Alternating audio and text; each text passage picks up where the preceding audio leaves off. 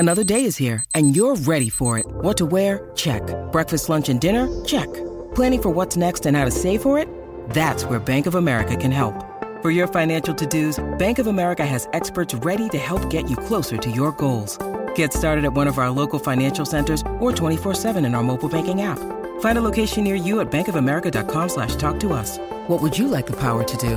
Mobile banking requires downloading the app and is only available for select devices. Message and data rates may apply. Bank of America N.A., member FDIC. Injured at work in a motor vehicle accident or had a fall in a public space? Speak to Your Claim Lawyers, a no-win, no-fee personal injury claims law firm that specialises in maximising compensation claims for injured people. Call 1-800-YOUR-CLAIM or yourclaimlawyers.com.au. Welcome to Crunch Time. Mitchell worked it away to McGuinness. Second look for the quarter. Gunston will mark to make it a 26-point margin. Gunston right through the middle. 5 for Jack, and the Hawks have steadied well. Hogan with great defensive work is going to set up a scoring opportunity for Callan Ward, who snaps it home. 3 goals from outside 50 for his 4th from the 50. Rory Loboff, 2 steps, sets it sailing for his 4th. He is the sharpest shooter out there today. He finds Bolton, he'll play on, he always does. That's his 4th goal, kicks around the body. But the Cats will record their 11th straight win. They are timing their run to September beautifully. 17-8, 110. They defeat the Saints 10-5, 65. 11 straight wins for Geelong as they flex their muscle against the Saints, whose finals aspirations have taken a hit. The Bulldogs' chances of playing in September were also dealt a big blow. The Tigers, though, are inside the top 8, and with games against Hawthorn and Essendon to come, their destiny is in their control as they look to finish the season strongly. So much to unpack from a big weekend of footy. It starts right here on Sunday Crunch Time.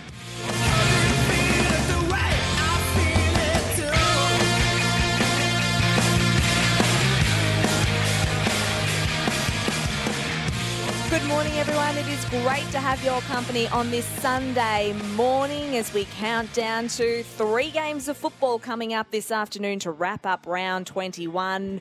First game, North Melbourne up against the Sydney Swans. A 1:10 start at Marvel Stadium. Then the big one at the Gabba. Very much looking forward to this one. It's the Brisbane Lions taking on a Carlton side that looks a little bit vulnerable in the top 8 at the moment. And then the round wraps up with West Coast and Adelaide, 4:10 p.m. Eastern Time at Optus Stadium. So much to get through, though, this morning. Nat Edwards with you, as well as a man who kicked nearly 300 goals in his AFL career, and Josh Jenkins. Welcome to you, JJ. Nat, good to have you back. Or Yeah. were you back last week? We were, but we've sort of missed each You other. and I You have were been- off. The A-team's back anyway. Better not say that Sorry, around Michael Barlow. the SEN track crew. They'll be upset. But no, good to be back. Good to be at Marvel Stadium as well, watching What are we watching? Something resembling a game of footy out in front of us. Hopefully, the real deal at 1:10's a little better than what's Hopefully this isn't the North Melbourne side that runs out at has been 1:10. a few times this season. But it could be an okay game in 2 hours and 7 minutes, but heaps to get through before that. Yeah, the Saturday wrap for the Werribee Isuzu Ute. They make buying cars easy. In case you missed it, let's recap quickly what happened yesterday down in Launceston. It was Jack Gunston who kicked 5 goals to inspire the Hawks to a 7-point win over the Gold Coast Sun, and they basically snuffed out the Suns' very, very slim finals chances. Last week, Mark McVeigh accused his players of checking out, but they responded with a 27-point win over the Bombers. The Dockers lock in a finals spot and dealt the Dogs' finals chances a blow, beating them by 17 points yesterday afternoon. And as we mentioned off the top, the Cats, they flex their muscle again. That winning streak out to 11 straight games. They beat the Saints by 45 points, and the Saints have now dropped out of the top 8. And on the flip side, finals are back on the menu for the Tigers. They're in the top 8 after a 38-point win over the Power. That was the Saturday wrap for Werribee Isuzu. Upgrade your old ute into D-Max now. They are paying top dollar for trade-ins. There's a lot to unpack there, but just off the top, big winners and losers. The Tigers, for one, just keeps them afloat. I've been saying it for a while. I don't know of anyone who'd be that keen to face Richmond in a knockout final at the MCG. You just wouldn't be that comfortable with it, no doubt, because of where they are. They're not the side they once were, but they're still dangerous and they're still capable, and they'll still have 80,000 fans roll up to a final if they make it. So huge winners there. The Dogs yesterday, it's a real slip up, really costly. They, to me, were in the box seat. Now they're not. They're definitely not. So, the Tigers probably the big winners, and the Dogs, Fremantle, a good side, no doubt about it. And they probably could put their hand up to be the big winner as well. But, a bad loss by the Dogs here at this very stadium. Yeah, I think Fremantle, set to play finals now for the first time since 2015. So that's a really good thing. Probably one thing to watch for them is that injury to Matt Taberner, the calf issue, doesn't sound good whatsoever heading into September. Of course, the other, I don't know if it's a winner or a loser, but obviously Collingwood, the big winner, but Ed Langdon and his comments. Yes, possibly a loser in that regard? No. Who, Ed or Melbourne? Well, Melbourne. Well, I guess so. But I quite enjoyed the... so he said it on Andy Agazi, didn't he, on Thursday? Yep. I quite enjoyed the countless members of the media who got in, who worked themselves into a frenzy, but we're also trying to be acutely aware of, hey, we need to be mature about this. But at the same time, and not pump it up, but at the same time pumping it up. No, we need to pump it up. We need to blow that up. But well, I don't know that that he said it though. Well, no, you can't have both. You can't have both. Because do you reckon he's going to say anything next week? No, he's definitely not. That's right. And I was annoyed. Is not the right word, but I was surprised, and I would have loved. Now, Collingwood you can feel how you want to feel about it. If it aggrieves you and you want to use it as, you want to use it as inspiration, go your hardest. But they come out so strongly after the game. I was so surprised. Craig McRae was he contradicted himself a little bit. He said that he was, he liked it, but he used it. Yeah, well, let's hear what the reactions were to Ed Langdon's comments. We did use it as a bit of a source to look back on, because I feel like Ed Langdon sometimes speaks in the media and he doesn't realise what he's actually saying. So when I got that first tackle on him, I let him know about it. I'd be lying to say if it wasn't on the whiteboard before we ran out. So. But I thought he got what he deserved in the first 30 seconds of the game anyway. No, I actually really like personality in the game. I'd encourage more of it. Speak up. Not because we won, but no, I think we're craving that, aren't we? I think I saw the news flashes just light up. You guys are loving it, and so we should. Let's embrace this. Look, Ed's probably one of the more respectful people that I know, and he by no means would have been disrespect to Collingwood at all. So Ed got his words wrong. He puts his hand up to that, and it certainly wasn't disrespect to Collingwood. They've won 10 in a row because they've been doing and executing that very well. They've now won 11 in a row. I don't think we should criticise players for making mistakes either when they go in the media. I'm with Fly McRae there. I do think it was brilliant, and I do think that often players just wield out the cliches and whatnot, and we want to see some personality. We want a little bit of spice, but I understand what you're saying with the media taking it and running with it. But it just created so much hype towards that game, and that tackle that Braden Maynard laid in the first 20 seconds of the game. Geez, I'm sure Ed Langdon knew that was coming. No doubt. And it does heighten your, Ed Langdon probably prepared and was as wound up for that game as he would have been all year. I remember, I'm not sure what season it was, but I did an interview and was asked about the Giants, and it was an innocent comment, and I think Ed Langdon has said something that the D's have said behind closed doors. They're a one-trick pony. If we allow them to play their game style, they will do it well. I remember making a similar comment about the Giants. I said, why do you think you'll win? And I said, I think our midfield runs two ways. That's all I said. Now, obviously you can understand how people say, oh, well, he thinks they don't.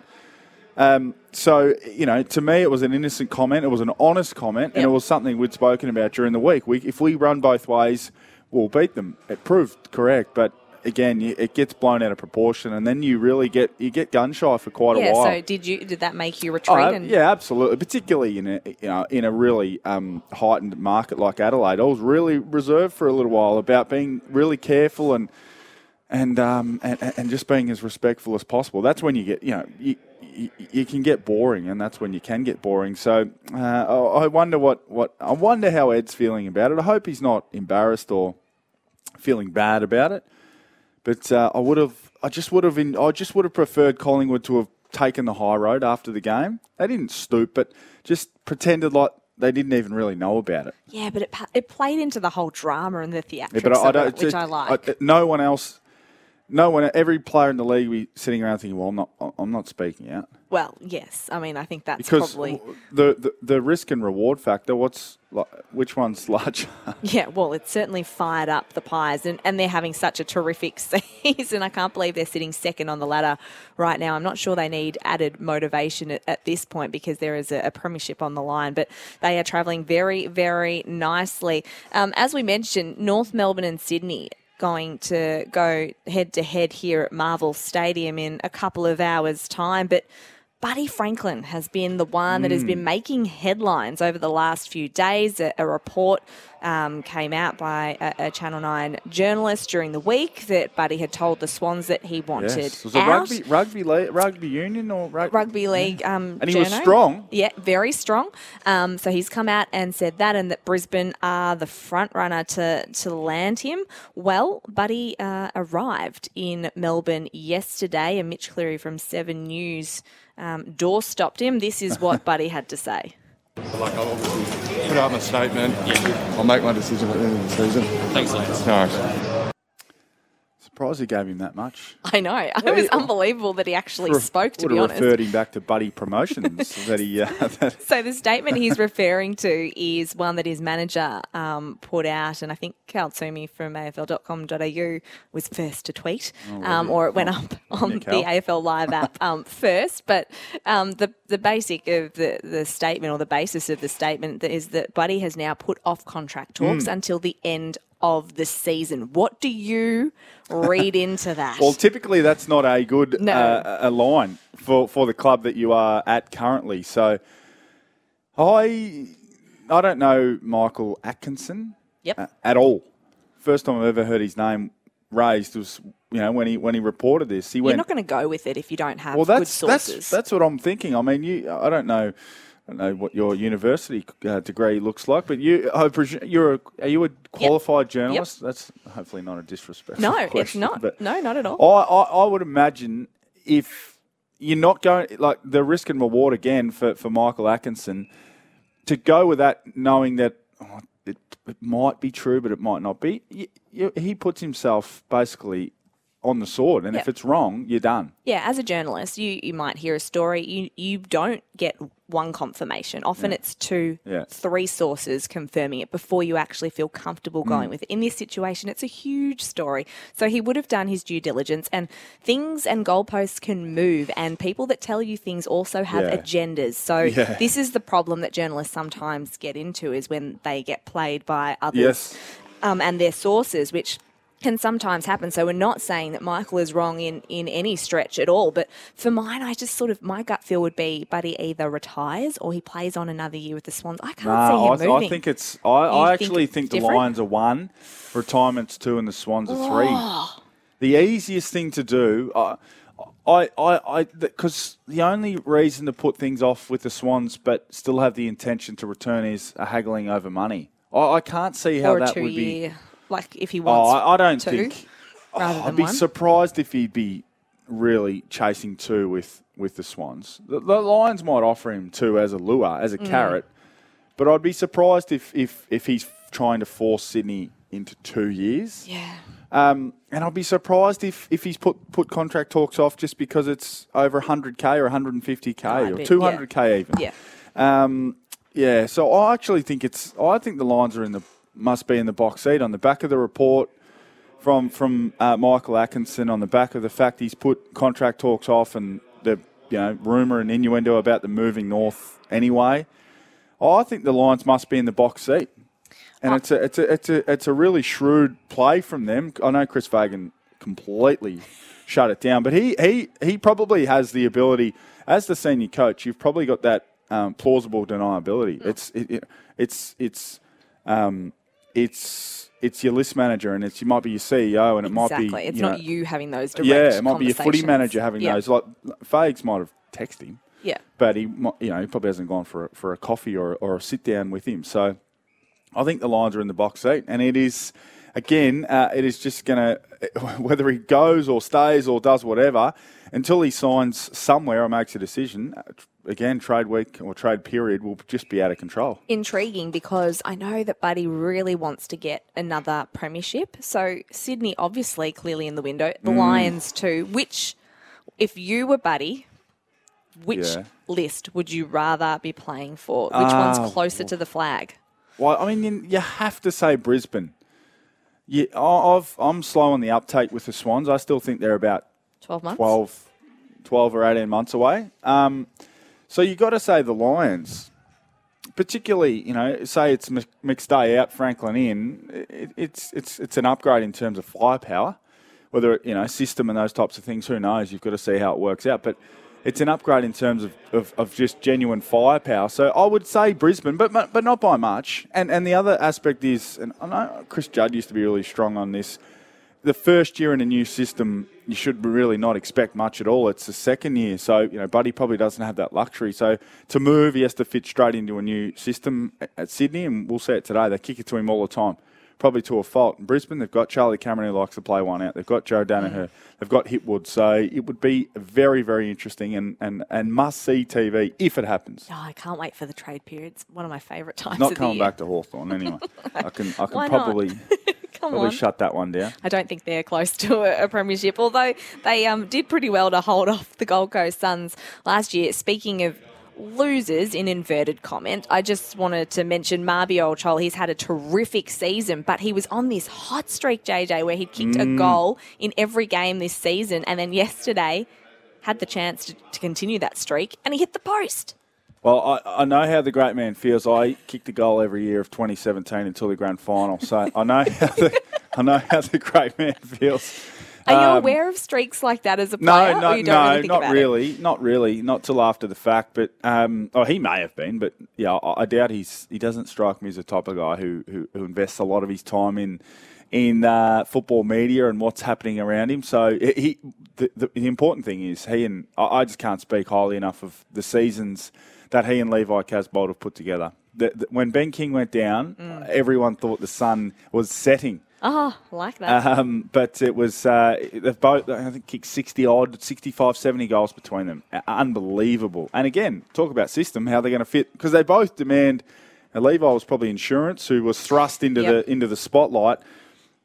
They both demand an opportunity to play next year. Chol, absolutely, no doubt about it. But Levi as well. King comes back into the fray, and they've got some exciting challenges and decisions to make moving forward, because it does look like they're going to miss out this year. And does Isaac Rankin stay? Well, or yeah, go? that's another. I'm not too. That doesn't upset me too much either way from a Gold Coast perspective. No, I mean Mal Roses has popped up this year. And really there just becomes a point where you just, we can't keep him at that price. If Adelaide are willing to bring him home, we're talking 800,000-900,000. That's what's been thrown around, and those numbers often, having walked those shoes, often those numbers are unders. The numbers that get thrown up from the press are actually unders a lot. Right.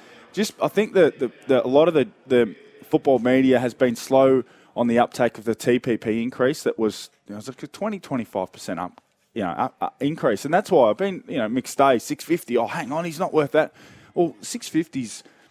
Of course, it's incredibly a lot of money, but it's around 500. If you want to do the numbers, it's 550 on what it once was. So I'm not upset, because from Gold Coast perspective, they'll have to get something significant back. Oh, they will. What's he worth? Oh, he's worth a lot, because Adelaide is saying that. The Gold Coast can say, well, you know what, we don't even have to top 10 try pick. and put a value on it, because we picked him second or third. I think third overall. Yep. We've invested all our time and resources in him. He would have been paid well as it is. Is he fourth-year player? He would be. Yeah, I reckon it's his So, fourth so year. he signed a second deal, which often, those high draft picks can go straight from the, from their draft contract, which is, 80 or 100 grand. They can sometimes go straight up to that 350, 400,000. So he's probably been on around 400,000, at the moment. And Adelaide is saying Gold Coast can sit back and say, well, you value him at close to $1 million. So what's $1 million player worth in a trade market? A young one, a 22-year-old. Yeah. So there is a lot to play out there. And I read something last night that Rankin's team, Rankin's people aren't willing to go through the pre-season draft. Yeah. So allegedly, he'll back out if Adelaide try to push him through to the pre-season draft. It has to be a trade. There was a report also that suggested that perhaps his management wasn't too keen for him to go to Adelaide, given everything that's sort of... Well, I heard about that. I don't give that a lot of credence. I think Isaac would make... There's too many... He'll make his own decision in terms of that. I don't know that he'd be swayed enormously. Maybe I'm be proven wrong. Different of course. coaching group. That's right. It's a different football club. What I would say, and this is where I think Gary Winter looks after him. Sorry, Gary, if it's not you, because I'm going to put you on the Bunsen burner a little bit. The manager, Isaac's manager, has to step in here and say, "This, be careful what you wish for." I've lived in that town, and of course, everything that's happened over the past few days, it is either way too high or way too low. There's no middle ground. It's not the Gold Coast. So he's going to come in as a small forward who doesn't touch the ball a lot, high impact, but he has games and will always have games. The best small forwards to have ever played have games where they have 8 touches and don't kick a goal. It's a tough position to play. And if he goes to Adelaide on best part of $1 million, and he doesn't touch it for the first month, the scrutiny's going to come life will be brutal. Yeah. And his manager needs to be absolutely across that and absolutely map that out for him, because he's a 22-year-old. He's got another decade to make incredible money, which he will if he stays at the Gold Coast. He's still going to get paid well. So that is an element where you need to rely on your player agent to absolutely lay everything and map everything out for you, because it could not be going from contrasting environments. Couldn't be choosing 2 different environments. No, you're 100% correct there. All right, you're listening to Sunday Crunch Time. We'll be back after this short break to dissect Richmond's win over Port Adelaide.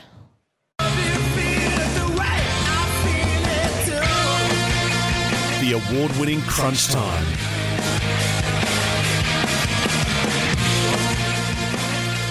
You're listening to Crunch Time for Thirsty Camel Bottle Shops. Answer the camel's call. Thirsty Camel Bottle Shops. It's great to have your company on this Sunday morning. Hope you're having a fantastic weekend. Nat Edwards and Josh Jenkins with you as we dive into what happened last night at Adelaide Oval. And as we mentioned off the top of the show, finals are back on the menu for the Tigers. They're inside the top 8. It was a 38-point win over the Power. So the Tigers 11-8-1. That is their record at the moment. That draw has them inside the top 8. They dominated the stoppages last night, and probably it's not an area that they've been particularly strong at this season so far. But Port really struggled, and it was that third term that they just beat them up around the ball. Yeah, they did. And just the thing that makes Richmond so dangerous, any team so dangerous, when you've got match winners, things happen. And their greatest match winner, arguably in the history of their club, is not playing. But they've got another one. Shea Bolton is Dusty, you're out. Not far behind. And there's been a clear pattern of Bolton's form just peaking when Martin hasn't been there, because clearly Dusty has that that mid to forward role that Shea Bolton plays when Dusty's not there. Yep. So he's a nightmare matchup. He's just a nightmare matchup because he's taken Mark of the Year and he can kick Goal of the Year. Yep. He is and he can do it a lot. He doesn't do it, once so every clean. 2 months. Like, you just watch him, these little pickups off the ground. Like, it was a slippery deck after half-time last night, and he was clean as they come. Elusive. You can't tackle him. Even when you get 2 hands on him, he can break tackles. He had a little patch where he was just a little sort of, things were going on weirdly in front of goal, and even last night, he missed a fair few opportunities that he would normally kick at his absolute best, but he just was able to take the game away from Port. Look, Port didn't have anyone who could make that type of playmaking difference, and at the end of the day, for all the stats that went in the favour of the Tigers, and they are important, they had Shea Bolton and Port didn't. 4 goals, 5 he kicked from 17. He could have 9 goals, but this season alone, he's had 78 shots at goal. He's gone 39-39. Imagine if he just straightens up a little bit. And he spends, you'd have to, I haven't had a look at the champion data breakdown of his time split forward and mid, but I would imagine he's played at least 25% of his time as a midfielder. So, and he often comes up as the extra forward at the stoppage. So he's not even, that takes away another, however many opportunities. He's the extra around the footy. He's a forward, but he's an extra around the ball, and they get it down there quickly, and he's not able to be involved in that. So he's probably missed out on a lot more opportunities to kick goals or have shots at goal as well. So he's just a remarkable talent. And he was one when he was out of contract. He was one. Talk about Rankin. Bolton was one I would have thrown the absolute world at, because he does what Rankin does, but he does it consistently. 2 out of every 3 weeks. Yeah, more consistently. So you've got Shea Bolton doing what he does in the midfield and the forward. And then you've got Dan Rioli at half-back. Yeah. And it's not just the 25 disposals and the 8 intercepts that he's had, but he goes forward. And in the last few weeks, we've seen that. He's been impacting the scoreboard. He kicked 2 goals last night. It's when you think about the All-Australian team and how it might look, the half-backs, it's going to be tough because you've got Nick Dacos, who's been brilliant this year. Adam Saad's been good too, but surely Dan Rioli has to be in that conversation as well. Well, you'd imagine they'll throw him in the 40, and then which gets named shortly, next 10 days or so. I think they name it before the last game of the season, which is it's a bit weird, isn't it? Little strange. I hate to bob up and kick 12 in the last game of the year, and that doesn't count. He would be in the conversation. It's been an inspired move from the coaching staff, who I think probably did it because they weren't. He was really out of favour in their forward mix. He played VFL footy and he was playing as sub, and they just couldn't really get him to play to the level that he played during the premierships. And to throw him to half back is great coaching, but you've got to give almost all of the credit to the young man to be able to adapt, to be confident, to fit into the system. And you'd imagine, Grimes and Vlostone and those guys back there give him the world of confidence. Look, you have to defend first, but we got you back here to give us the rebound, to give us the run, to be dashing, to help our ball movement. So if you see an opportunity, go and take it, and we've got you back. Nathan Broad, we've got you back. We'll support you. So you'd imagine that his life has been made a lot easier, and that transition has been made a lot more swiftly because of having Grimes and Vlostone and Broad and those guys back there with him. Mentioned Vlostone there. He's got Dimmer said a rib injury. Got absolutely crunched. I think it was by Charlie Dixon. Would make sense. Big boy. It was just horrible to look at. So he might miss a week, perhaps next week, maybe even 2. We don't know at this stage what the severity of that is. But obviously Dylan Grimes has had hamstring surgery. Do you have a few concerns about the Tigers? Yeah. I mean, and that's been the issue for them a lot of the season. Personnel. They of anyone, maybe Collingwood, who are almost copying the system, they more so than anyone have a system where you can mount the argument, it's plug someone else in and the system carries on. But everyone, every sport in the world, you, at some point with your personnel and your cattle, you tip over the edge. Yeah. They haven't got many more. Richmond do not have many more important players than Nick Vlostone and Dylan Grimes. Probably Dusty. And then those two.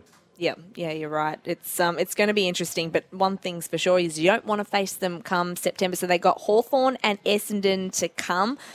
Destiny is now in their control. This was Damien Hardwick. He was a little bit philosophical after the game. Well, sometimes you choose a mountain and sometimes the mountain chooses you. We've got to go about it a different way. It's exciting for us. The challenge is firmly set. We've got a great understanding of what that is. Every game is an elimination final. We understand that. But I'm really pleased with the way the guys are playing. We can't think too far ahead. All we've got to do is just worry about, 1 foot after another, stepping forward. But, the great thing about us is we're sort of regenerating at the same time. Like, effectively tonight we had 4 first-year players in with, MJ, Cumbo, Gibcus and Sonzi, and we're really pleased with all the performance of those players. So, we're playing some good football, but we're also regenerating along at the same time, which is real positive for us. Yeah, it certainly is a positive, isn't it? I mean, Noah Cumberland pops up and kicks 2 goals again. He had, 5 last week? You really got to read between the lines with some of those nicknames, don't you? Just Cumbo. Give us the... Are we okay back there? That was our producer, Ben Lyon, if you accidentally heard that over the microphones. That was the biggest sneeze I've ever heard in my life. He's still upset over the D's getting rolled on Friday night. Talk about throwing your train of thought. Yes, nicknames and sneezes, they're no good for radio. But yeah, he's right, because Damien Hardwick's right. And they'd be in that wrestle of, we're in the mix. We've got to go for it. But deep down, they probably know that the current group right here, right now, they might take them to a second final, or they might make a run at it. Who knows? You'd never discount them, particularly, as I said, with finals that may well be played at the MCG. But they would be looking for, and I'd imagine at selection they're thinking, if it was a 29-year-old who that is fully exposed and they know what they get, or a Noah Cumberland or a young player or a Thompson Dow, they're probably going to pick the young guy. Not because they are not trying to win games, or they're just they're not worried about this year.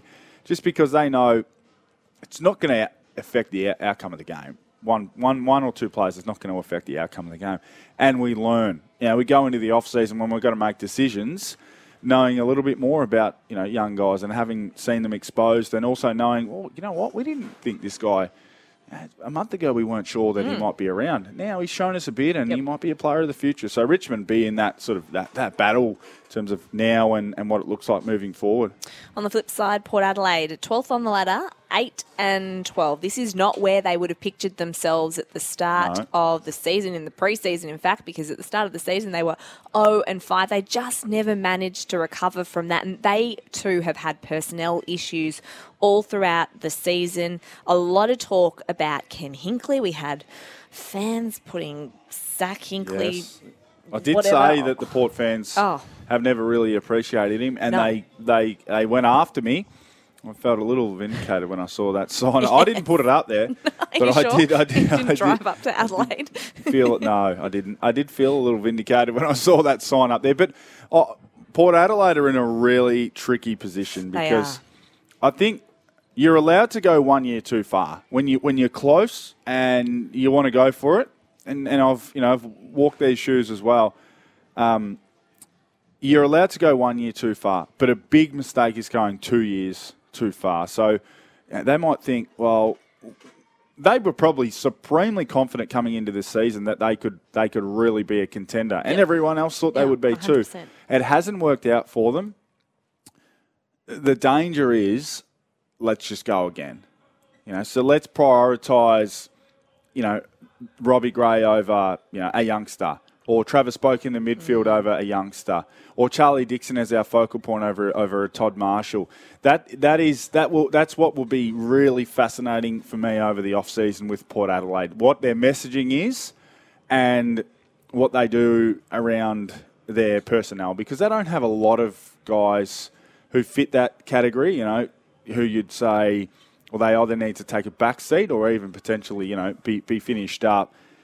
But you've still got to be careful that you are not, you're not sort of half pregnant. You can't be, can't be half having a go at it, half, building for the future. So they'll be fascinating, because they're probably still in a bit of shock, aren't they? I think so, and sort of reviewing and dissecting exactly what's gone wrong. You've got to review the list at the end of the season, which I'm sure they'll do. The other big decision, of course, is, Ken Hinkley. He's still contracted for next year.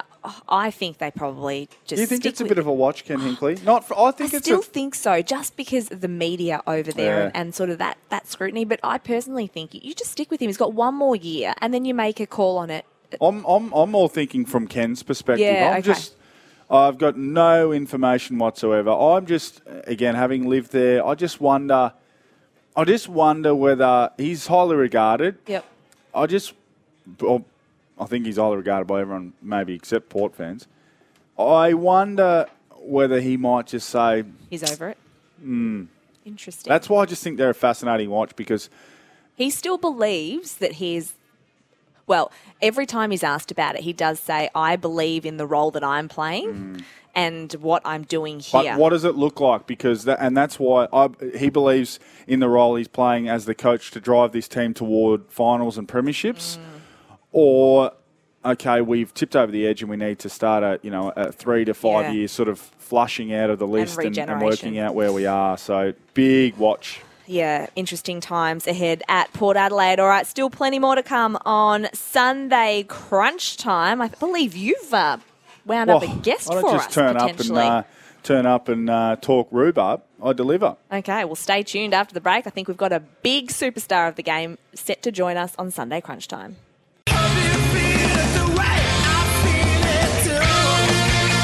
The award-winning Crunch Time.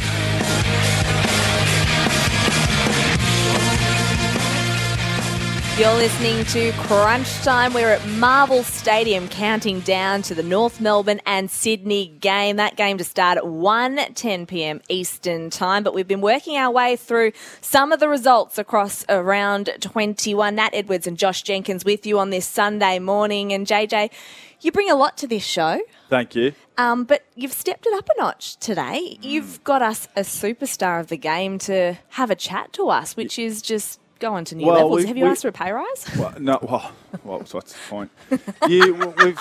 We've got a producer, but he does nothing. So except whinge about the demons and sneeze. So I thought, why not bring the greatest forward of the modern era, one of the great forwards of the modern era. Sorry, that's what he tells me. Tom Hawkins, who is from the 11, the Streaking Cats. Nat, what are they? 11 in a row. You should know this. Why? 1 week at a time? 1 week at a time, but also we've been talking about it for the last 45 minutes. I did know, because it does say Ruthless Cats in seventh heaven. So, good. I'm glad you got the paper with you. I thought my good mate Tommy Hawkins could join the show. Is that a good idea? I believe he's on the line now. Tom, thank you so much for jumping on. Does JJ now owe you something? No, he's been very generous to me in our time since we've crossed paths from coming from Adelaide to Geelong. So absolutely not. We I tried to weasel a bit out of him last night after the game, but that's what good friends do. That's right. He actually asked for a fee for this. He did. He can't deny it, because people.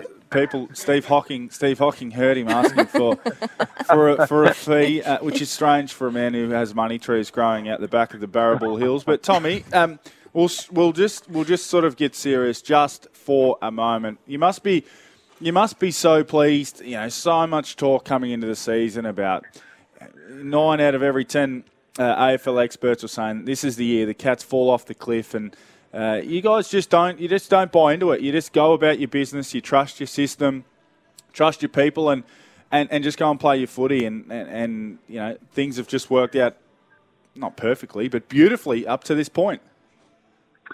Yeah, look, you're right, Josh. The narrative is that we've got an ageing list, but I mean, some of our key people within inside the footy club make some wonderful decisions to keep the list and in great shape, and they do a wonderful job. They're I can't recall off the top of my head how many players we've got over 30, but we do a wonderful job of monitoring those and looking after them as per some players getting rested each week. But look, no, we're really happy with how things are going.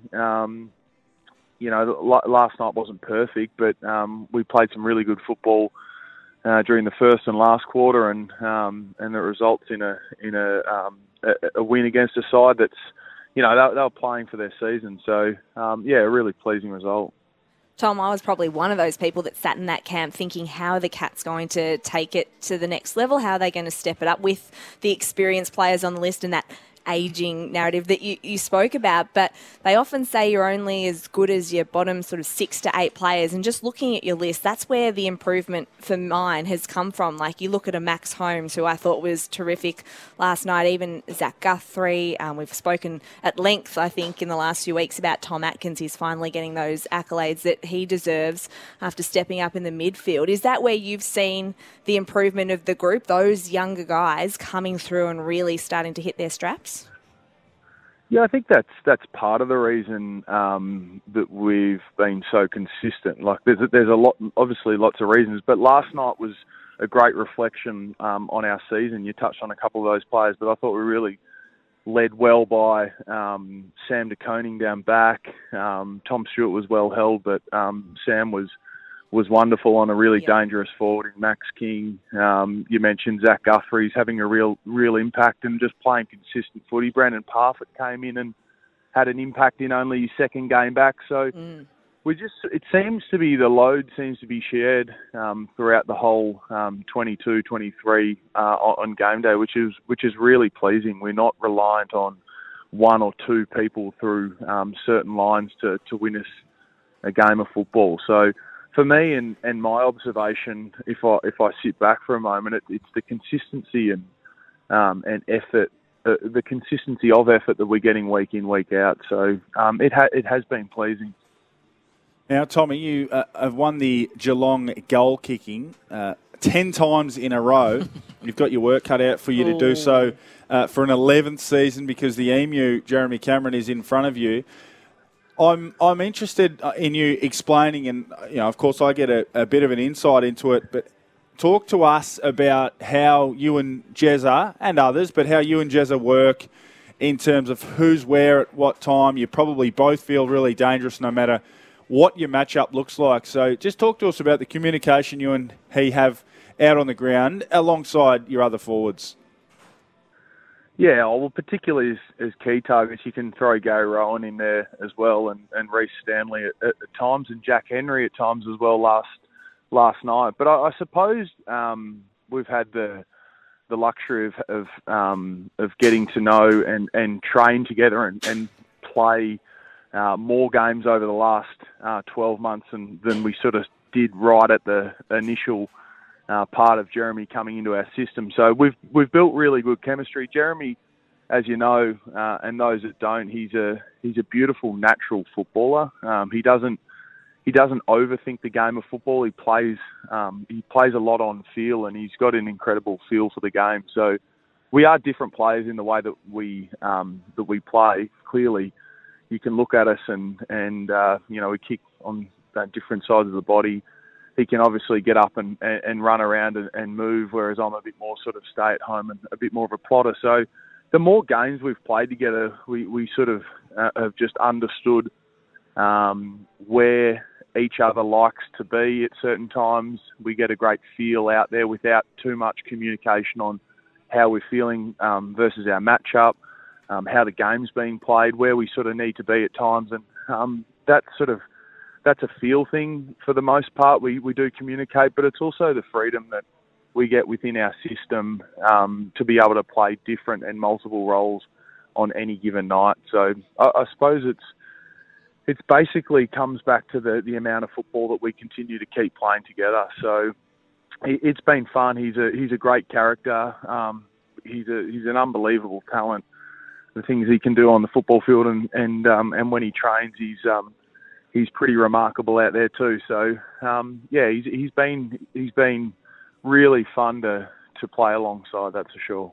Nat, did you notice how he said when he trains? Yeah, I know. How often is that? I mean, he just looks like someone who, just when he's out there on the footy field, he just looks like he's enjoying himself so much. And sometimes you don't see that from a lot of players, but he just looks like he's having so much fun. Excuse me. I just wanted to ask you, Tom. He certainly does that. There was one moment in the game. Now, not many will remember it, but Sam de Koning got a late spoil in on Max King, and I was the last. I wasn't rolling up and defending too much. I think I had my hands on my head, but the enjoyment that Jeremy gets out of not only what he does, but what everyone else does on the footy field is pretty great. It's amazing to watch. He's obviously a powerful player and a dominant player when things are on his terms. But the enjoyment that he gets out of other people succeeding is one thing that I've enjoyed watching in his journey. Now, we've seen the Cats obviously manage some of the senior players. How are you feeling? How's your body feeling? And do you feel like you might need a rest before the finals come around? I know we've got that finals bye weekend, but how are you feeling? Yeah, look, I'm feeling quite good. Physically, I'm feeling great. Mentally, I'm feeling great. I'm not sure what the person next to you, Nat, is thinking, because he has been in my rather large ears over the last 5 weeks, wanting me to just put the feet up one weekend. But look, I feel great. I feel personally I play my best footy when I have continuity and consistency in training. So for the most part, unless I get tapped on the shoulder by either Josh or Chris this week, I plan to head up to the Gold Coast and tackle them on Saturday afternoon. I imagine I won't be making those types of decisions. Tommy boy, Dangerfield pulled out last night with an unknown injury, unless it's been announced. I don't want to calf injury. Well, I spoke to him for Channel 7. He said it was the same spot in his calf that he hurt last time. Just tightness is what he said. Have you got any, Nat probably knows more than you, Tom, but do you know much more than that? Well, she does. I don't know much. I had a brief chat to Danger post-game. I think it was a conservative approach and probably a really smart decision coming off the back of his injury history throughout this year. So I don't think there's too much in that, to be honest. I'd expect that he'd be playing next week. But, as you said, Josh, Nat probably knows more than what I have. I haven't been in touch with him this morning. So expect him to be right. I think it was a really smart decision. Yeah, he sort of mentioned that in the past he would have pushed through and probably played through it, but given what he's been through this year and he's probably a bit more mature in his thinking now, he was happy to, sit this one out and be precautionary in that regard. So hopefully it is just a 1 week thing. Yeah, hopefully it is. Who knows? Quick trip up to the Goldie. Tommy, we've got to let you go in a moment, but quick trip up to the Gold Coast this week, and you'll be looking forward to getting a bit of sunshine and probably getting away from little Henry Hawke, who's probably keeping you up at all hours of the night. Look, he did a little bit last night, JJ, but look, he's been pretty good. He's been slotted into the chaos of life in our household, but I won't say no to a interstate trip. Bed to myself, sleep in. I might join you. I might join you, Tommy. Well, exactly. Well, there'd be a few fathers in the same boat, Josh. So we'll all get together and tell a few stories. But yeah, I'm looking forward to that, mate. Should be good. Tom, thank you so much for joining us. Appreciate you coming on Sunday Crunch Time. Best of luck for the rest of the season. Thanks, guys. Available after 10:30 a.m. for a limited time.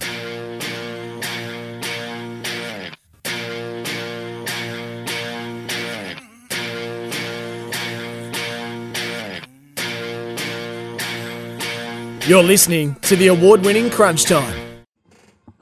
Hello, everyone, and welcome to Crunch Time. This is the pre-game show for Thirsty Camel. Answer the Camel's call. Thirsty Camel Bottle Shops. It's great to have your company. I hope you've been having a fantastic weekend. If you're joining us for the first time, welcome. If you've been listening away on the app, you would have heard Josh Jenkins bringing to the table absolute superstar this morning in Tom Hawkins, and that was a really great chat. So it was, yeah. No, good afternoon to you, Nat.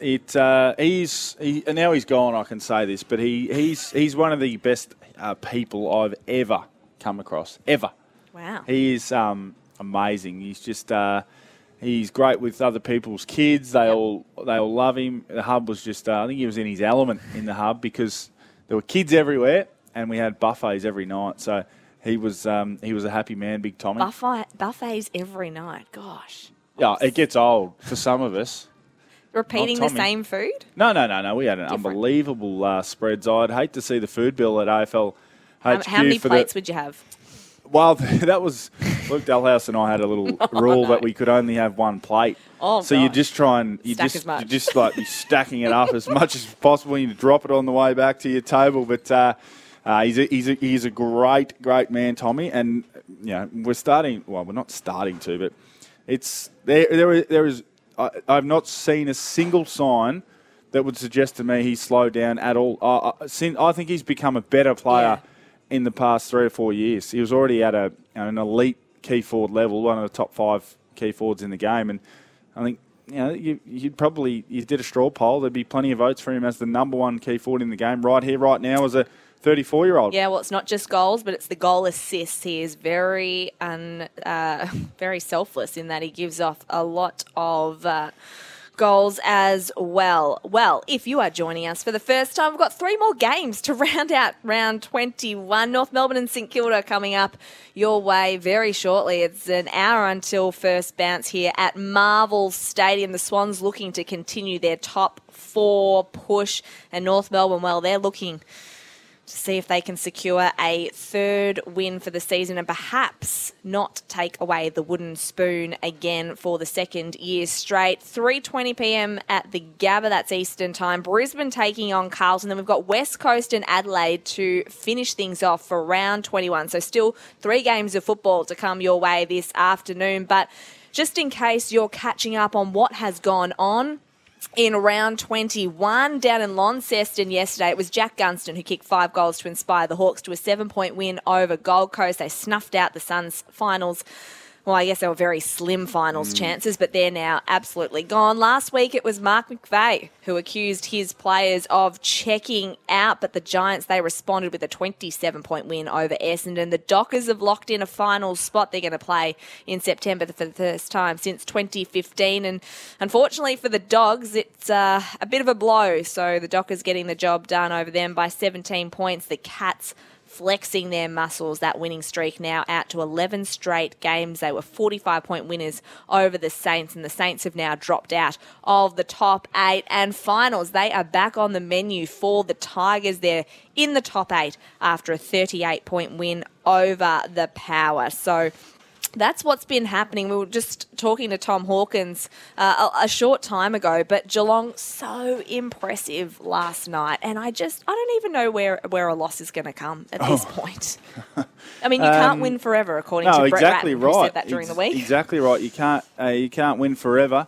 But things are going well, and the guys are so in sync and really buying in and enjoying the game style. There's been some tweaks. I've been there. This is my sort of 3rd season involved at the Cats, which is scary to say because I feel like I've been there for 10 minutes. But there's been tweaks, and the coaching personnel really changed a lot. We lost Matthew Scarlett and Corey Enright and Matthew Knights, who are all really strong and positive coaches, and bring in James Kelly, who's a great articulator and explainer of the game. Sean Griggs, just continuing to improve and sort of become more and more comfortable, because he'd only spent a couple of years as a development coach in a hub situation. So, far from ideal for a player, but also a new coach. And he's taken over the midfield, and Nigel Lappin's doing great things with that really uber talented forward line as well. So, things are going really well, but they're going to be challenges, and those guys know that. We know that. Everyone knows that there are going to be challenges, and as it's been, people will just judge the Cats in September. They will. So, some of those challenges, I reckon, are going to be for the coach to handle in terms of selection, because I'm looking at the players that were missing last night. Obviously, Joel Selwood was managed, danger, a late withdrawal with that calf tightness, but you had Mark Blitzarv's been managed as well. Who else was missing? Gary Rowan was missing with concussion. There were 4 guys out of that side who pick themselves. Yeah, they're regulars. So what happens with selection? I mean, it's a good problem to have, isn't it? And I was listening to Chris Scott in his post-match, and he sort of said, we'll try and he sort of said, "Oh, we'll keep it the same. Like we're not going to make too many changes." And then he sort of reneged and said, "Actually, we still haven't worked out the balance." It's a really tough challenge because I'm fortunate enough to sit in a lot of those meetings, and there's the challenge. There's the balance of continuity, and we heard Tom Hawkins before 12 say, "I thrive on continuity. Yeah, I need it," and I've been in his ear all year. In a genuine sense. Saying, don't wait to the pre-finals bye. I've sort of walked in those shoes as well and felt like I've waited to the pre-final bye to have a rest, but it's been too late. Yeah, okay. Your ailments are too severe, or your fatigue's gone, or the monotony of the season's already taken over. But he doesn't live that way. He thrives on everything and loves it and wants to train. Never, rarely ever gets rested or looked after at training. He does everything. So. He lives in that space, and a few others do as well. But the team's trying to, or the club is trying to manage the group, understanding that you need to be peaking now, moving forward. Yeah. So it's as you said, it's a great challenge, but it's an incredibly tricky balance. Yeah, no, it certainly is. The other part of that I'm really interested in is the ruck situation. I know you can't give away too much here, but it really surprised me that Jonathan Segler was the sub. I feel like that was an interesting choice, and I don't know, obviously, everything that goes on behind closed doors at the club, but I know that Darcy Fort was the sub for the Brisbane Lions. He was a little while ago, and Chris Fagan said that was a mistake, in fact. But there's precedence, Nat. What is the best mix? Because clearly, from the outside, it looks as though you're not going to play. Geelong is not going to play two rucks because Reece Stanley came in, Segler goes out, he's a sub. So can we? Because I thought it would have been a great opportunity. I'm obviously not a coach to see the combination of Segler and Stanley together to see if it could work for Geelong. No, it was certainly thrown up as an option because it is an option, and it was something I raised as well in terms of.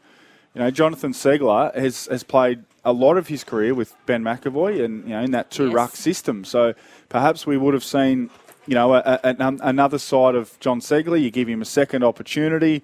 It's always hard to, just to do absolutely everything and feel comfortable first up. You feel better second up. So there were a lot of conversations. But I think in the end, Reece Stanley has played good enough to deserve the opportunity to miss one with an injury and come straight back in. So I think he's earned that right with his form this year. I've clearly worked really closely with him, and he's been consistent. His training standards in terms of just being out there and able to complete more and more training. And I always have had a view that the more you can train, the more confidence you take from it. It's just consistency of repetition of everything. Just your week looking the same each and every week, and he's been great with that this year. And I think ultimately it came down to he deserved to come back in and retake his mantle. Well, plenty of selection intrigue coming the Cats' way over the next few weeks. Our experts today on Sunday Crunch Time are here for Buy My Stock. Got excess stock. Visit buymystock.com.au, and one of our experts is here to join Josh Jenkins and myself. He played 322 games across St Kilda and North Melbourne. Also St Kilda's AFLW coach Nick Del Santo. Nick, welcome. Good afternoon. How are we both? Good to see you. Yeah, we're going well. We thought you might have been playing in this North Melbourne charity match that was out here. Is that what it was? I actually saw that. I wasn't quite sure. When you're trying to recognise face, I'm like, nah, that's not their starting 18. I'm trying to work out exactly who they were. That's not their VFL I'm either. definitely not a part of that, Nat. I couldn't run out of sight on a dark night when I was playing, let alone 5 or 6 years later. But it is lovely to be here. And I know this probably isn't the blockbuster, given some of the games that we've had this weekend, but still got a little bit of intrigue about the Sydney Swans and the placings for the top 8 and the top 4 and how it all plays out. So, no, it's not the best game of the round, but there's still a little bit riding on this. Yeah, there certainly is. And just to see from Sydney point of view, I'm looking forward to seeing Errol Goulden play live because I am absolutely obsessed with the kid. I just think he's an absolute star. He's been in such great form. And just the Swans' young mids, really. Yeah, I actually just spoke to a ex-Sydney person on my way in, and I just said, how about this young crop coming through? And I think sometimes you get a bit blinded by age but this is no myth. Like these young guys coming through for the Sydney Swans with the complement of the senior players and the culture that we all love about the Sydney Swans for the last 20 or 30 years, been going for quite a while. But you mentioned Goulden, but Campbell and Blakey off the halfback Yeah. line. There's this crop of youngsters coming through that if it all goes to plan, they'll play together for the next 10 to 15 years of their life. Then they'll become the mainstays and then the senior players that pass on those lessons to the younger guys. But there's also a man in the middle of the ground right now warming up, Isaac Heaney, who, whenever I'm covering a Sydney Swans game, there's obviously Buddy Franklin that you're like, please, Bud, just have one of those moments so I can say that I was there when it's played for the next 100 years and you're telling your kids about him. But Isaac Heaney also has that feeling for me. I'm like, I just hope he does a couple of things. You go, yep, that's why you're one of the best in the business. So the Swans, if they win today, they will jump back into the top 4 because they are just 2 points out at the moment. Fremantle, obviously, with that win yesterday, putting them inside the top 4. It's just so interesting this season. I mean, the top 4 is still not set.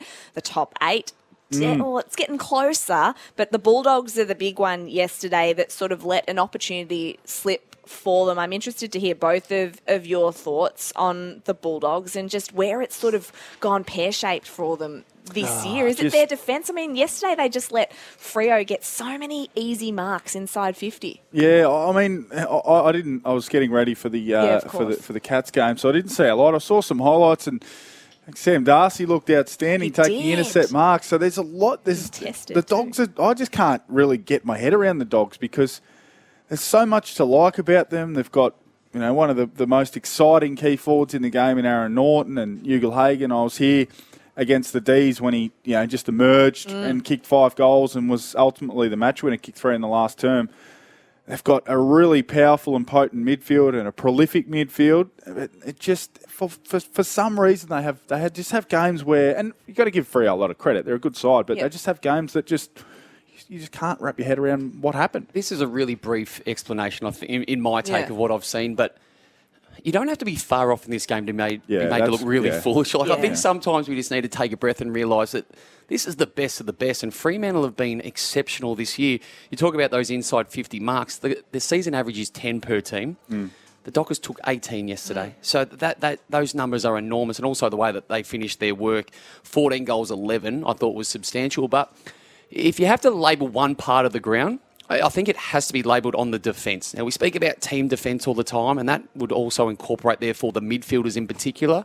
But as a system, the system isn't working like it did last year. They're giving up big scores. They're giving up runs of goals and the inability to minimise or reduce the momentum. So when the Dockers had their momentum, and every team's going to get it, it's been an ongoing theme for the Dogs and a lot of teams this year. They just can't slow it down and get control back in their favour. So it's never one thing.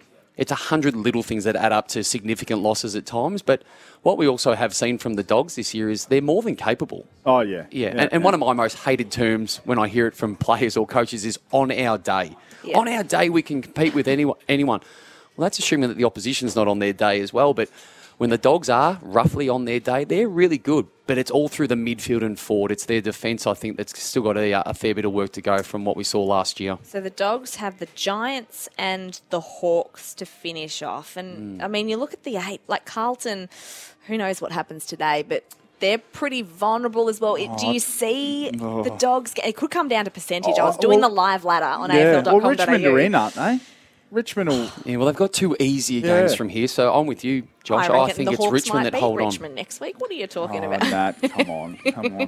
They might. Hawks and Essendon for Richmond. So you'd think that they should get the job done. I mean, it wouldn't surprise us if they drop both, but you'd imagine they'd win at least one of them. At least one, and to get one would probably get them in. So and Carlton obviously have Collingwood in that last game, and they've got the D's next week. So it's tough for Carlton, really tough at the moment if they don't win today. Of course, a trip, they'll be preparing in Brisbane today, and that's a very, very tough game for them, tough assignment. So Carlton are incredibly vulnerable. I said during the week, if Carlton miss and a Richmond or a St Kilda or a Western Bulldogs got in, it wouldn't feel right to me because Carlton's best footy has been among the best we've seen, but ultimately the numbers don't lie. Wins and losses get you in, and those teams will have more wins and losses than Carlton. So it just won't feel like the right thing because early in the season Carlton looked outstanding, but I think they've just peaked. They've really spiked, and they've had massive gains.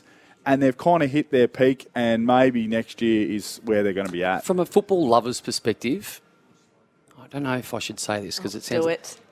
I think I actually want Carlton to make the finals. Now, that might be at the compromise and the detriment of the Saints, for example. But the reason I say that, and take this in the right manner, is I think from a quality of game perspective and what is possible for an upset, let's say, in the finals, I think Carlton has more capability in finals. And in their stage of growth, I think that would be a good step forward for them. Now, even if they slip out of the top 8, my take on the Blue season is it's a massive step forward from where they've been for 15 or 20 years. So let's just appreciate that growth.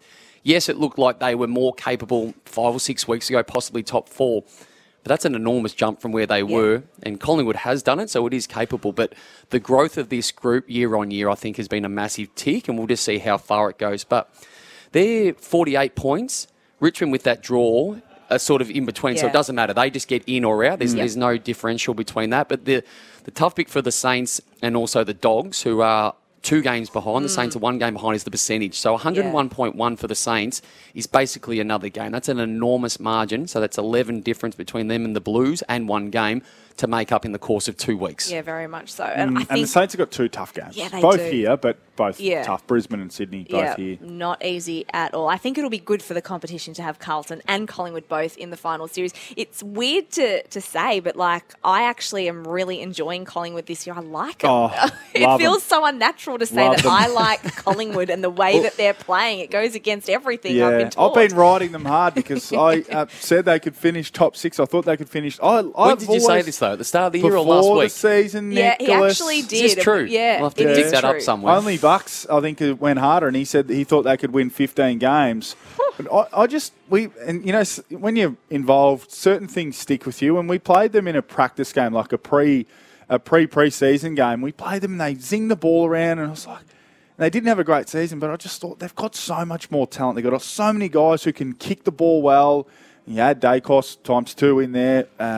You had a few guys in, Ginnivan in the front half, and I just thought their talent is really, really strong. It's there. Darcy Cameron's form's been outstanding in the wake of Brodie Grundy, who is a big watch with some bone stress, I think. That's the same bone stress, which is... That's never a good thing. No, that is not good at all. So I was really bullish on how they'd go, but, I mean, they've just taken it to a new level. They are starting to take the mickey with these 1-goal wins. That's the only reason why I'm just holding on the Pies a little bit. And I've been on record by saying I just can't see them winning the flag this year. And I got some really good feedback on Instagram from a couple of their loyal supporters when I mentioned that a couple of days ago. So I appreciate the feedback. It's always welcome.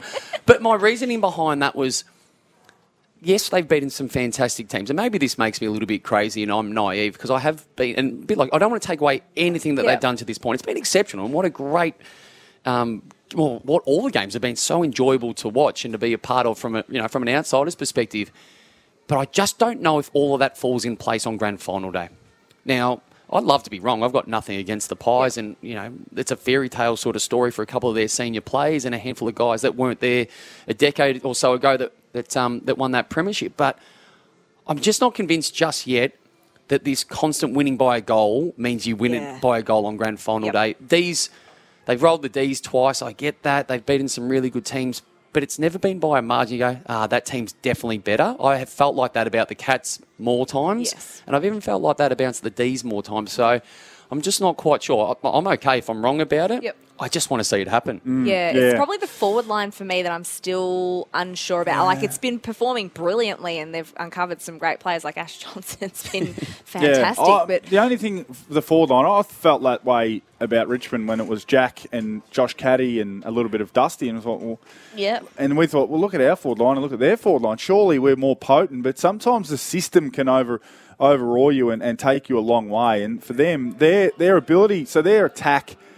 I don't think they rely as much on personnel in the front half because they've got a simple game style of get it in there fast and in any way possible. But I think when we say that, we actually overlook their skill and talk about Dacos and Crisp and Pendlebury and Sidebottom. You roll off another 5 or 6 guys who are above average or elite kicks in the competition. So I like what they're doing. If they go to Sydney and beat the Swans next week, you might need to just jump on board. Ooh. And there's not a lot of room left, I've Nick. got one foot in there. There's not a lot of room It's like one of those left. Indian trains. I'm sort of hanging off the side. I'm not completely in the Bucks on and, the I cart were, just yet. Bucks and I were there by ourselves at the start. You Now were. she's full. Okay, all right, it's time now to get to Dabble. Enjoying Crunchtime banter? Check out Dabble Banter channels and copy Crunchtime bets. Go on, have a dabble. Gamble responsibly. Call 1-800-858-858. And as he does every week, Josh Jeans from Dabble joins us. And Josh, the Eagles, any chance? Oh, come on, Nat. Every chance today, JK's last day. I've tipped him, last actually. home game, sure. You've tipped him. We've won your round finally. Yeah, you know what I've realised as well? It's when Pickers isn't on, you tip the Eagles, Nat. I reckon. Yeah. You I feel you much get more intimidated confident by when the he's big not fella. That's right. That's right. And we'll just ignore the sickening chat about everyone getting around Collingwood for a moment. But the Crunch Time team got up yesterday with a goal kickers multi, which is good to see. So some good form there, which is great. That was paying $8. But let's have a look at your multi for today. Swans by 40+ over the Roos. The Lions to bounce back, put Carlton in a bit of trouble for that 8th spot. And the Eagles to win as well. That's paying $4.43. What do you like there?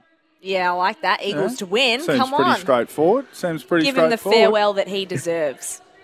Even Joshy Jenkins is getting around it. I can't believe it. This is insane what's happening to the Crunch Time team. Of course, you can download the Dabble app, follow the Crunch Time AFL team, and you can copy those bets with one click. So go on, have a dabble socially, and gamble responsibly, guys. Thanks, Josh. Good luck with the Eagles this Arvo. Cheers, guys. Thanks very much.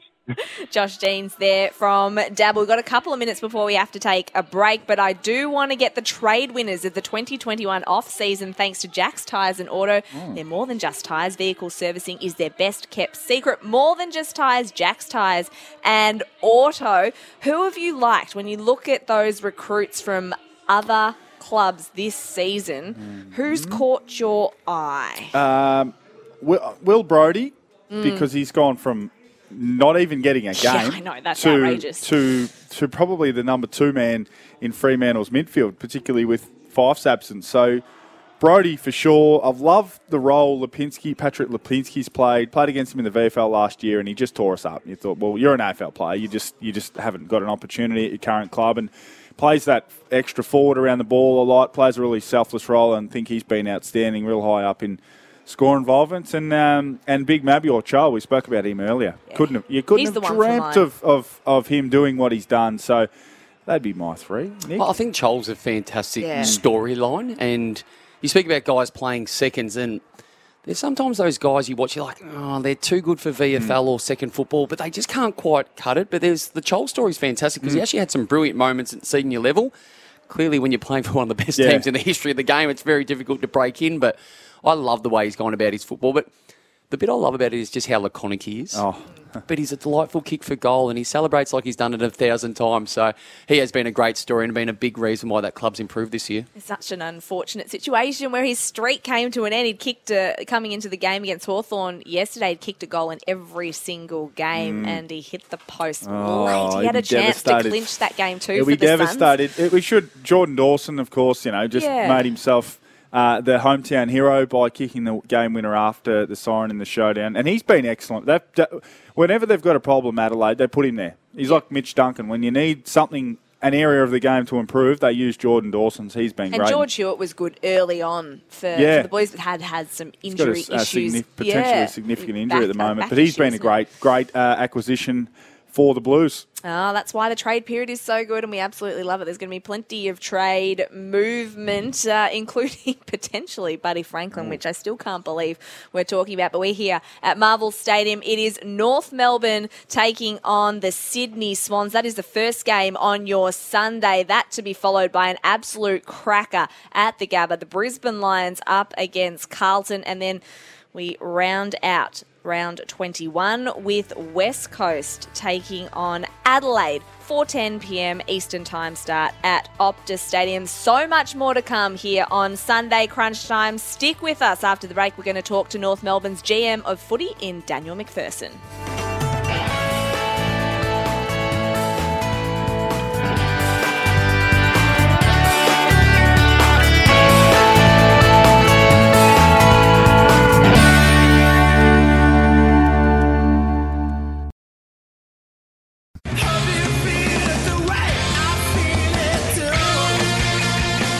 award-winning Crunch Time.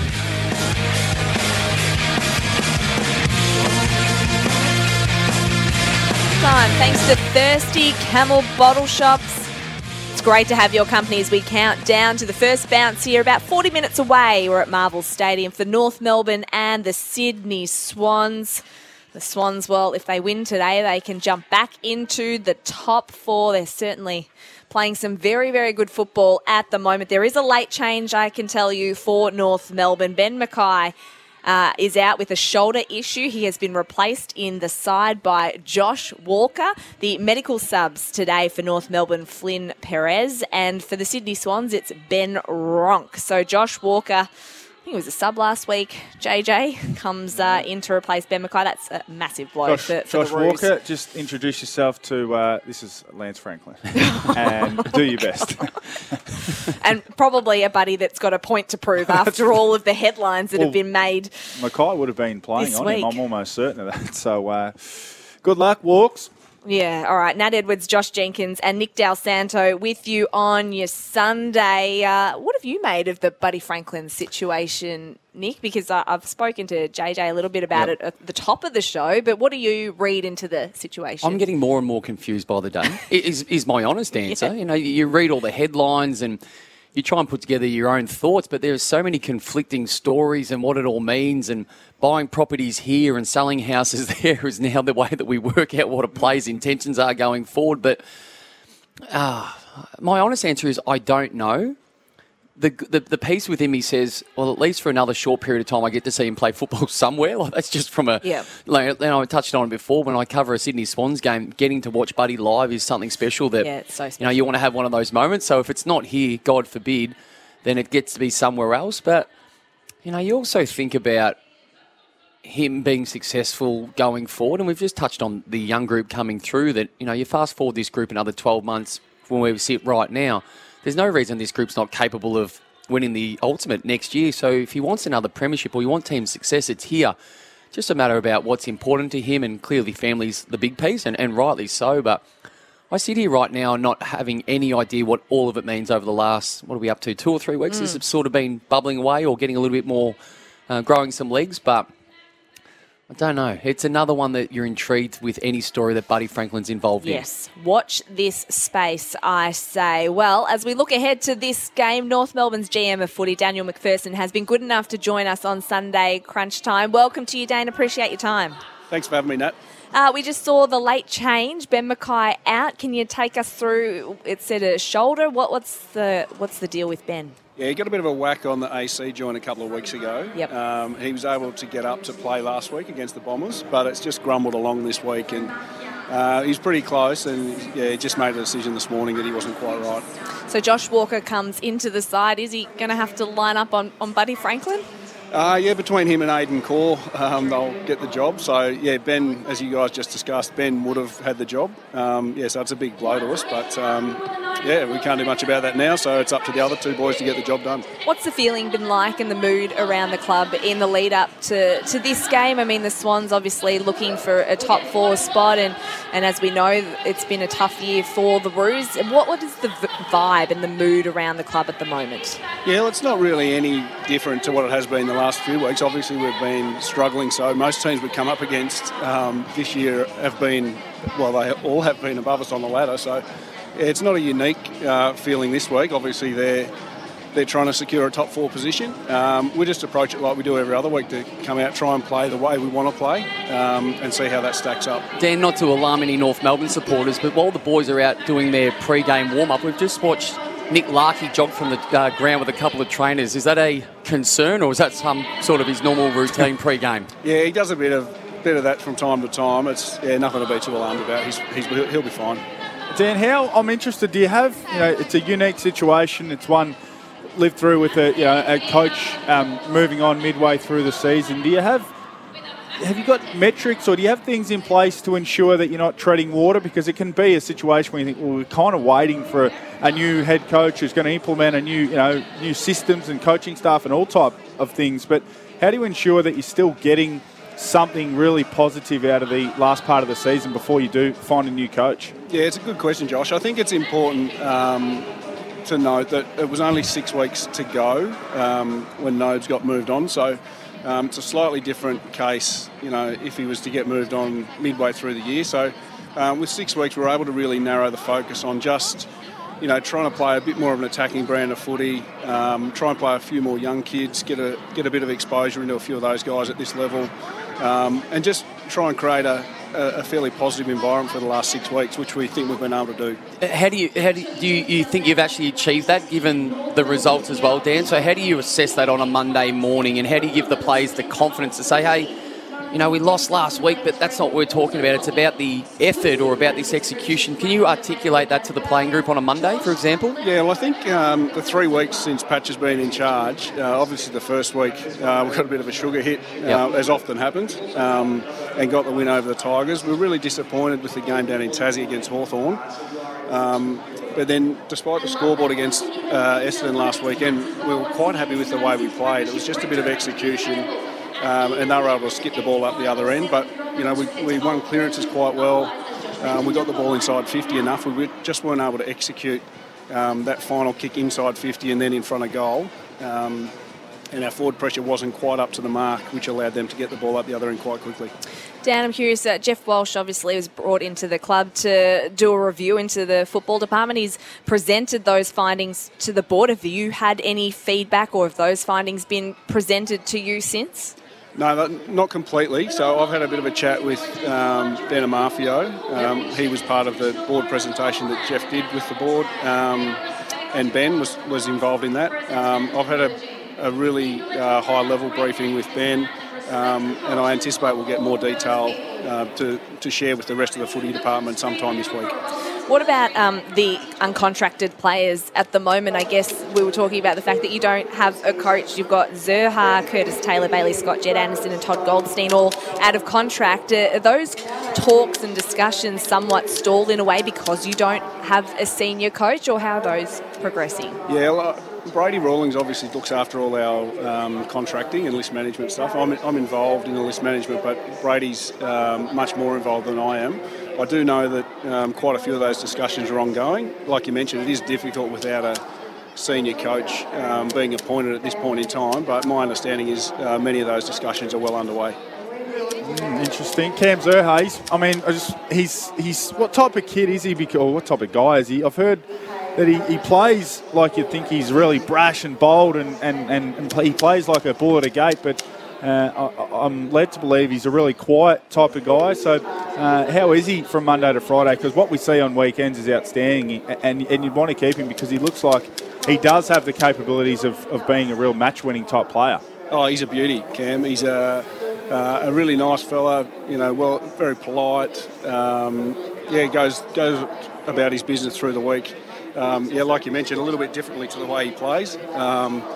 But very articulate, intelligent young fella. He's actually an outstanding chef, which the boys benefit from quite a bit, and he gets great joy out of having a few around to his place. If you had have said to me, tell me one thing that Cam Zurhaar would never be, a chef would be at the top of my list. And mine either. I reckon it's outstanding. Just a quick one in regards to today's game. Clearly the Sydney Swans are playing some really good football. What's a couple of key areas that you need to minimise that we can keep an eye on, whether it's working or not from a Kangas perspective? I think around the middle of the ground is going to be the really important part. Obviously with Benny Mackay out, the supply that they're able to get inside 50 has made it a little bit more difficult for our guys. So it's going to be crucial for the guys in the middle of the ground, which they've been doing quite well the last couple of weeks, to get it going our way rather than we start each play from half back.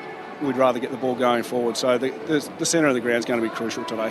And Dan, before we let you go, Ben Cunnington playing in the VFL today. I think that game's sort of an hour and a half in, 379 days since he last played. I mean, we've all followed his story closely, and it's so great to see him back. I think he's had 14 touches we can see on the all on of the them app. contested, probably. Yeah.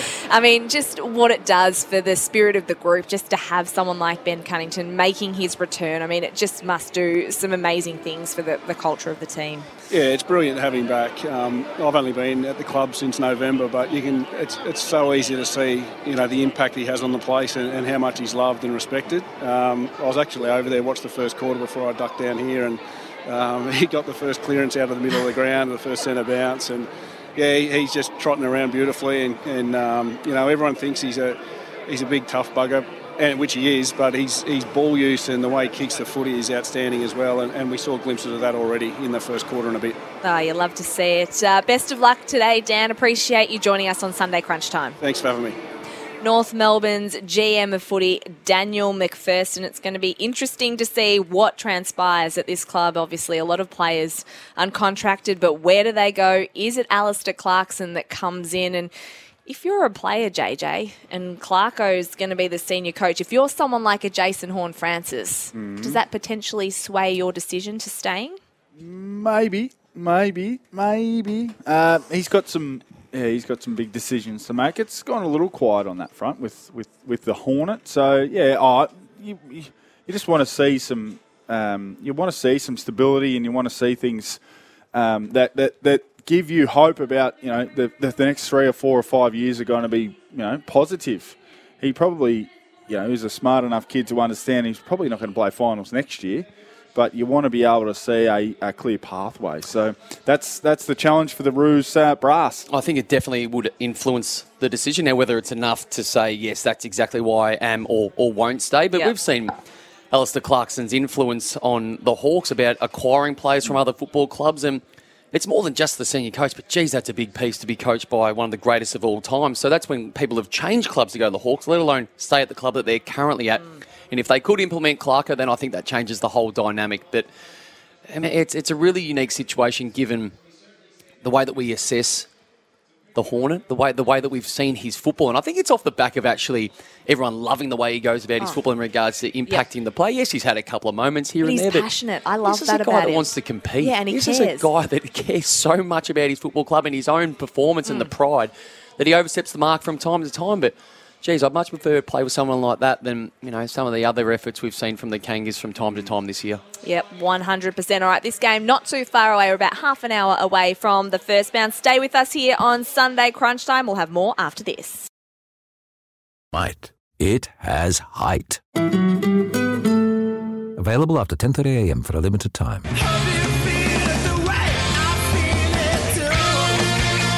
The award-winning Crunch Time. You're listening to Crunch Time thanks to Thirsty Camel Bottle Shops. We're just here at Marvel Stadium for the game between North Melbourne and the Sydney Swans, and there was a car that was driving around. There's a couple of cars driving around. What exactly is going on here, Nick? I believe it is the Premiership reunion or acknowledgement of the Kangaroos. Is it 1996 Premiership team? So I'm just scanning Centenary Grand Final. Scanning my eyes around the stadium. There is some legends in the house. As we just peer over the edge of our commentary box, we see the one and only Wayne Carey, so the greatest of all times here. See Dennis Pagan in the middle of the oval right now, Premiership coach, 2-time. Wayne Schwass, one of the best left-footed ball users back in the day and a fantastic person. There's a handful of some of the greatest players, hard-nosed midfielders, running half-backs, and just some bulls in the front half as well. And the guy actually coaching against their team today was a handy player back in the day, the big John Longmire. Some of the work that he used to do coming out of the goal square was exceptional. Oh, I believe they had a bit of a premiership reunion yesterday too, which would have been very, very nice for the guys. And I'm sure all North Melbourne fans would have watched that grand final quite a few times and are hoping that they can get back to that point and get back to some silverware. But they're going through a bit of a rebuild at the moment.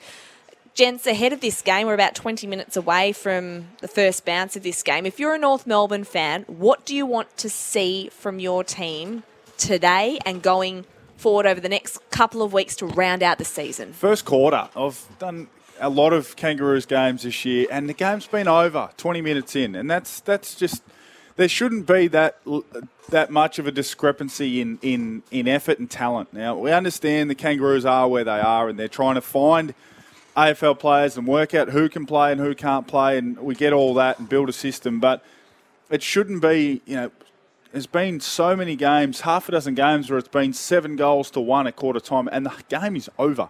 And even it becomes frustrating in the end when you see them get blown away in the first 20, they make a bit of a run, and the game looks okay, they lose by 40, and you think, they've had a go. But the reality is they haven't, because the first 15, 20 minutes have been blown off the park. So Sydney have got the potency. They've got the young players who will come here supremely confident, and they'll do damage. Sydney will do damage if the Roos don't come to play. They've got the 96 reunion and all those types of things to spur them on. Not exactly a huge crowd in the house. There's a fair bit of red and white here, but just want to see them up and about, Nick, for the first 20. Well, you speak about effort. Now, effort can be measured in lots and lots of different ways to come together to say, yes, my eyes saw correctly today. So if I'm a North Melbourne supporter coming here today, I want to see what we assess as effort. Now, this whole game of AFL is based on mistakes, turnovers, poor decisions, but I want to just see genuine effort in everything that they do. Go with conviction. Make the biggest mistake in the world today, Nat. I don't think that's where the North Melbourne are. That's not a huge issue.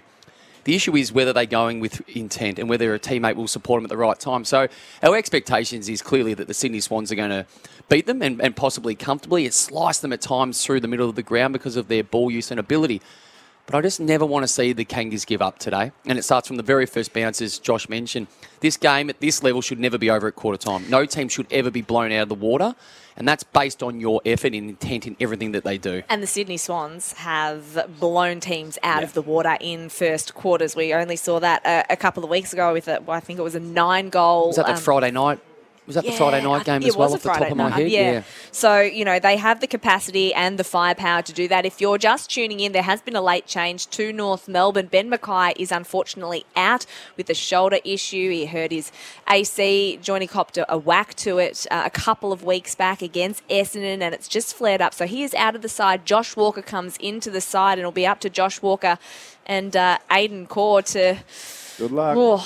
Tame the beast and the superstar that is Buddy Franklin. Aiden Corr probably have his hands full with Isaac Heaney. I think he's probably a good matchup for Heaney. I think they're going to mix and match potentially a little bit. Who knows? But, certainly the firepower at the Swans is pretty big. I mean, looking at Sydney, do you still think they're not quite there when it comes to premiership contenders? Like, what is the concern that's keeping you from saying, because I know you said, JJ, that they're probably 12 to 18 months. What's the concern for you? I've seen them, so they've got a large nucleus of emerging and incredibly talented young players, and I've seen them have really average games, and it tends to be, and then I've seen them play games where you think, well, this is a contender, but I think it really relies on that fact or that group of young players. They either all play well or they all struggle, or a large group of them.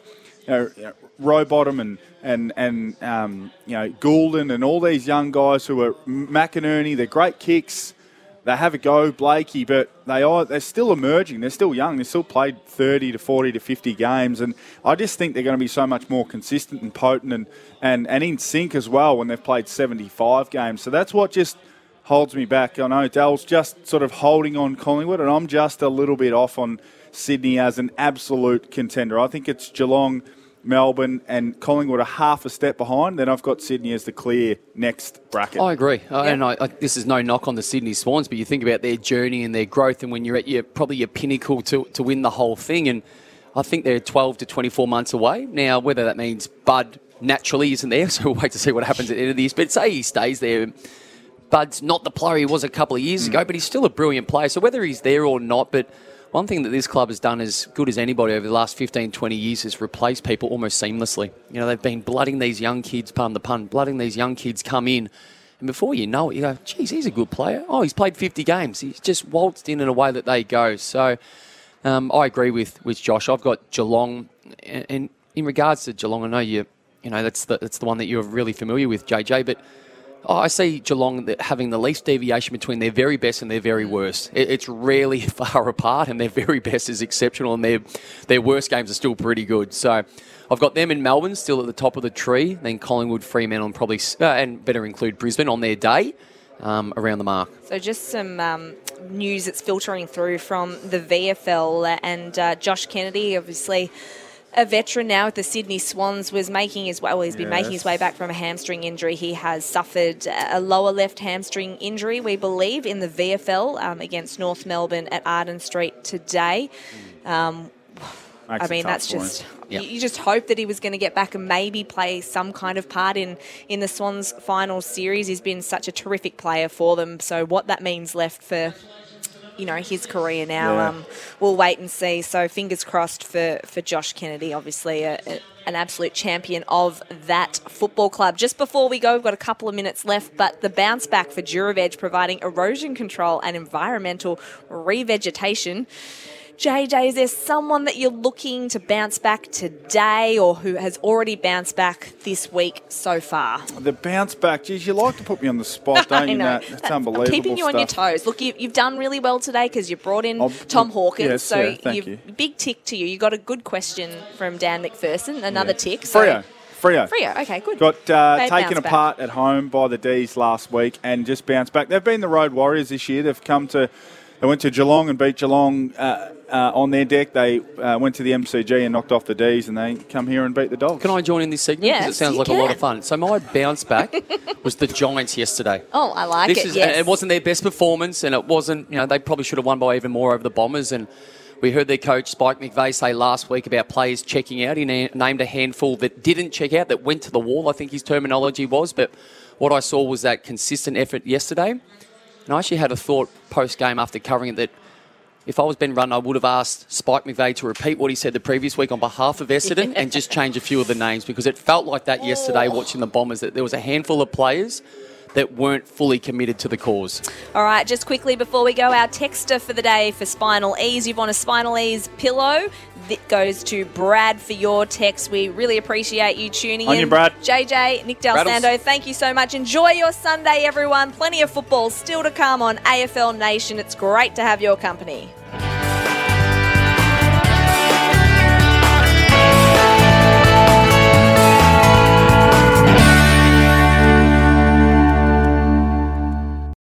G'day, Mike Hussey here. Get on board Australia's best fantasy cricket game, KFC Supercoach BBL. It's fun, free and easy to play. Play today at supercoach.com.au.